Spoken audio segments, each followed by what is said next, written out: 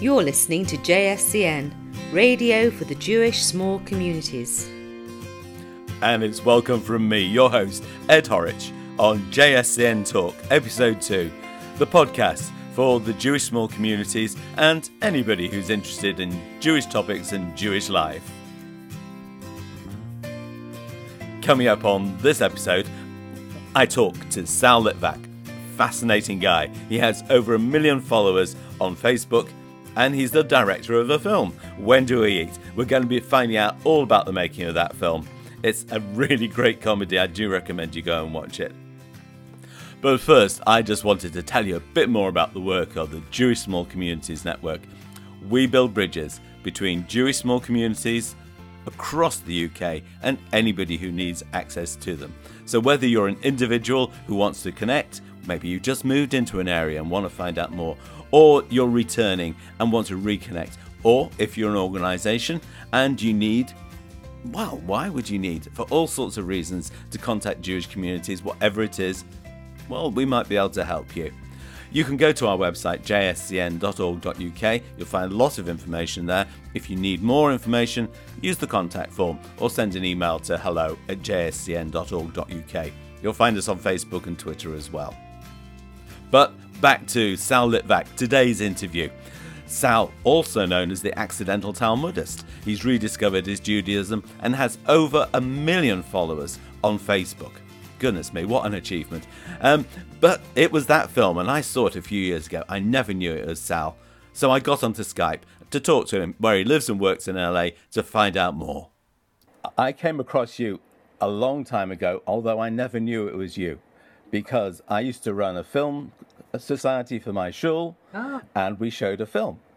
And now I know it's your film. Yes. That's crazy. That is just crazy. So were you doing that at the same time as becoming the Accidental Talmudist, or did that come before? Well, very much the same time. So 97, my grandmother died, and I reconnected with Judaism, with Yiddishkeit. And I was still in film school at the time. That was also the year that I met my wife, Nina. She, just as I had sort of fled corporate America, in a big corporate law firm, she had fled corporate America in the form of the Disney film company. She was an executive at Touchstone Pictures, but was just very unhappy. She's a creative like me, a real artist. And when we connected not only in our hearts and fell in love, but also as writers. And eventually we would collaborate and create this film, When Do We Eat?, which is a very raucous and dysfunctional family comedy with a throbbing spiritual core.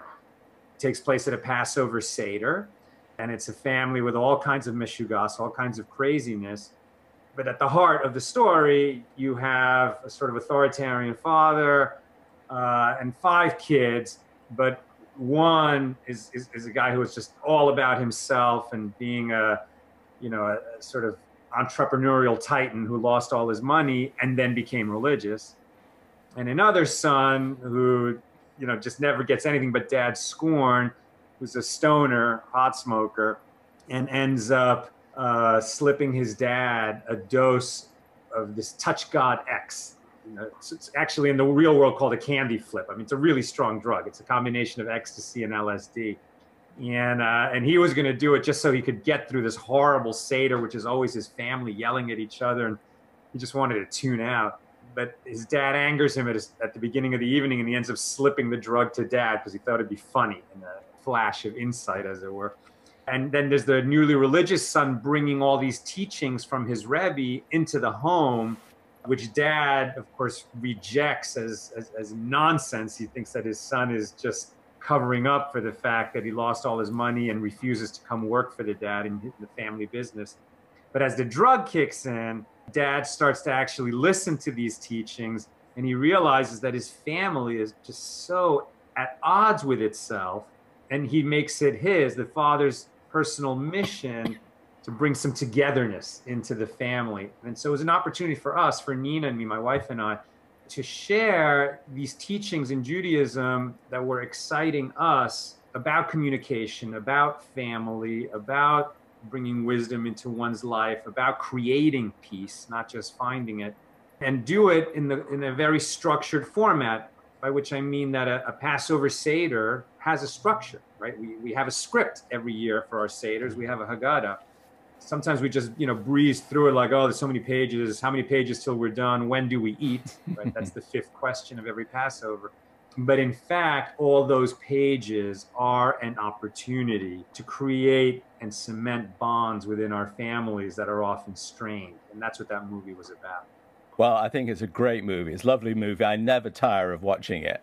And my son's watched it. My wife has watched it. And I drag people to watch it all the time. So let me go back to, we were talking about your presence on Facebook. You started popping up on Facebook and having chats with people and having an interaction. But then I also see that you then started having Torah sessions, like a learning session. And now you've developed another stream, which is you and Nina doing a relationship session as well. So what's the thought behind all that? There have to be multiple streams for us to connect with our community and with the world, because Judaism is such an all-encompassing system. The Talmud is so vast, not only because our wisest people have added to it in every century for 30 centuries, but also because it literally touches on every aspect of life. Judaism teaches that the connection with the divine and the urge to live a life of meaning is not something that you do during your religious time as distinct from your work time and your family time and your leisure time. All those areas, work, family, leisure, eating, bathroom, lovemaking, can be done in a holy and meaningful way. So the rabbis will look into literally every area of life to find the right way to do it. And if we're going to talk about that and share with our audience modalities for adding meaning to life, well, it's going to be in every aspect of life, and it's just going to require multiple streams to communicate. So is this now your full-time job? The Accidental Talmudist is your job? It is. It is my job. And it's so unlikely. It's so unexpected. I never imagined I'd be here. My life has been a very roller coaster life with sharp turns. I was an immigrant to the United States when I was 5. I came from Chile, always intending to be a doctor. I ended up getting a legal education and being a lawyer, but realized it wasn't for me. I went to film school. I became a director in Hollywood. And then this little side project that I was just doing because I was passionate about Judaism and what I was learning ended up becoming so much bigger and forming a big community around us. And people were saying, we appreciate it so much. How can we support you? They wanted to send money and we had no way to receive the money. We actually created like some buttons on a website where they could send us money, but they were sending it to my film company because that's what had the PayPal account. And I thought, okay, this is ridiculous. We have to form a nonprofit. There's obviously a need for what we're sharing, and we have to get more organized and diligent about doing it. And so we formed Accidental Talmudist as a nonprofit company, and people have really stepped up and donated to it. And that's enabling us to share throughout these different streams and to create short films and to have live shows and to write and create articles. And now we brought in a team so that we have more staff. I mean, we've just been doing this alone for so long, but because there's so much to say and do. There's a little bit of frustration for me that I am a filmmaker. I love filmmaking. And now this has become full time. But now I'm finally seeing the path where these things are coming together. I'm writing a book called The Accidental Talmudist. It is this story. but I'm writing it as a book, and then the plan is to turn that book into a film. Yeah, I mean, if you're a creative, you can't stop creating. A little bit of love goes out of your life. I've been a photographer for all of my life, and if I can't take photographs or create in some sort of way, it's a little less joyful. Yeah. And this podcast that you've got, that's a very creative endeavor. Well, I hope so. I started off doing something on the radio here in Manchester, and now I've turned that into a podcast, and I'm building in a photography project into my charity, because the Jewish Small Communities Network, it just grew by itself and through demand, and more people asking questions and more people wanting to be included. And at some point I said, either it stops and I can't do it anymore because I can't earn any money, I haven't got the time to do that, or I go whole hog and turn it into a charity, and that becomes my job. And now I'm turning around to everybody and saying, yeah, this is my job.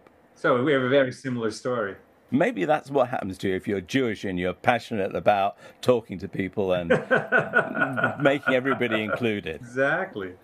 Sal, your story is fascinating, and you've given us some new insights into it. It's been great to talk to you. Likewise. Thanks very much. All the best. Take care. And if you enjoyed that, you've got to tune in later in the series. Sal Litvak is coming back. He's talking to me again all about his role as the accidental Talmudist, the guy who has over 1 million followers on Facebook, how he refound his Judaism, what role his grandmother played in that, and did you know that his mother was actually born in a concentration camp? It's an interesting story. Sal is an interesting guy. Tune in later in the series.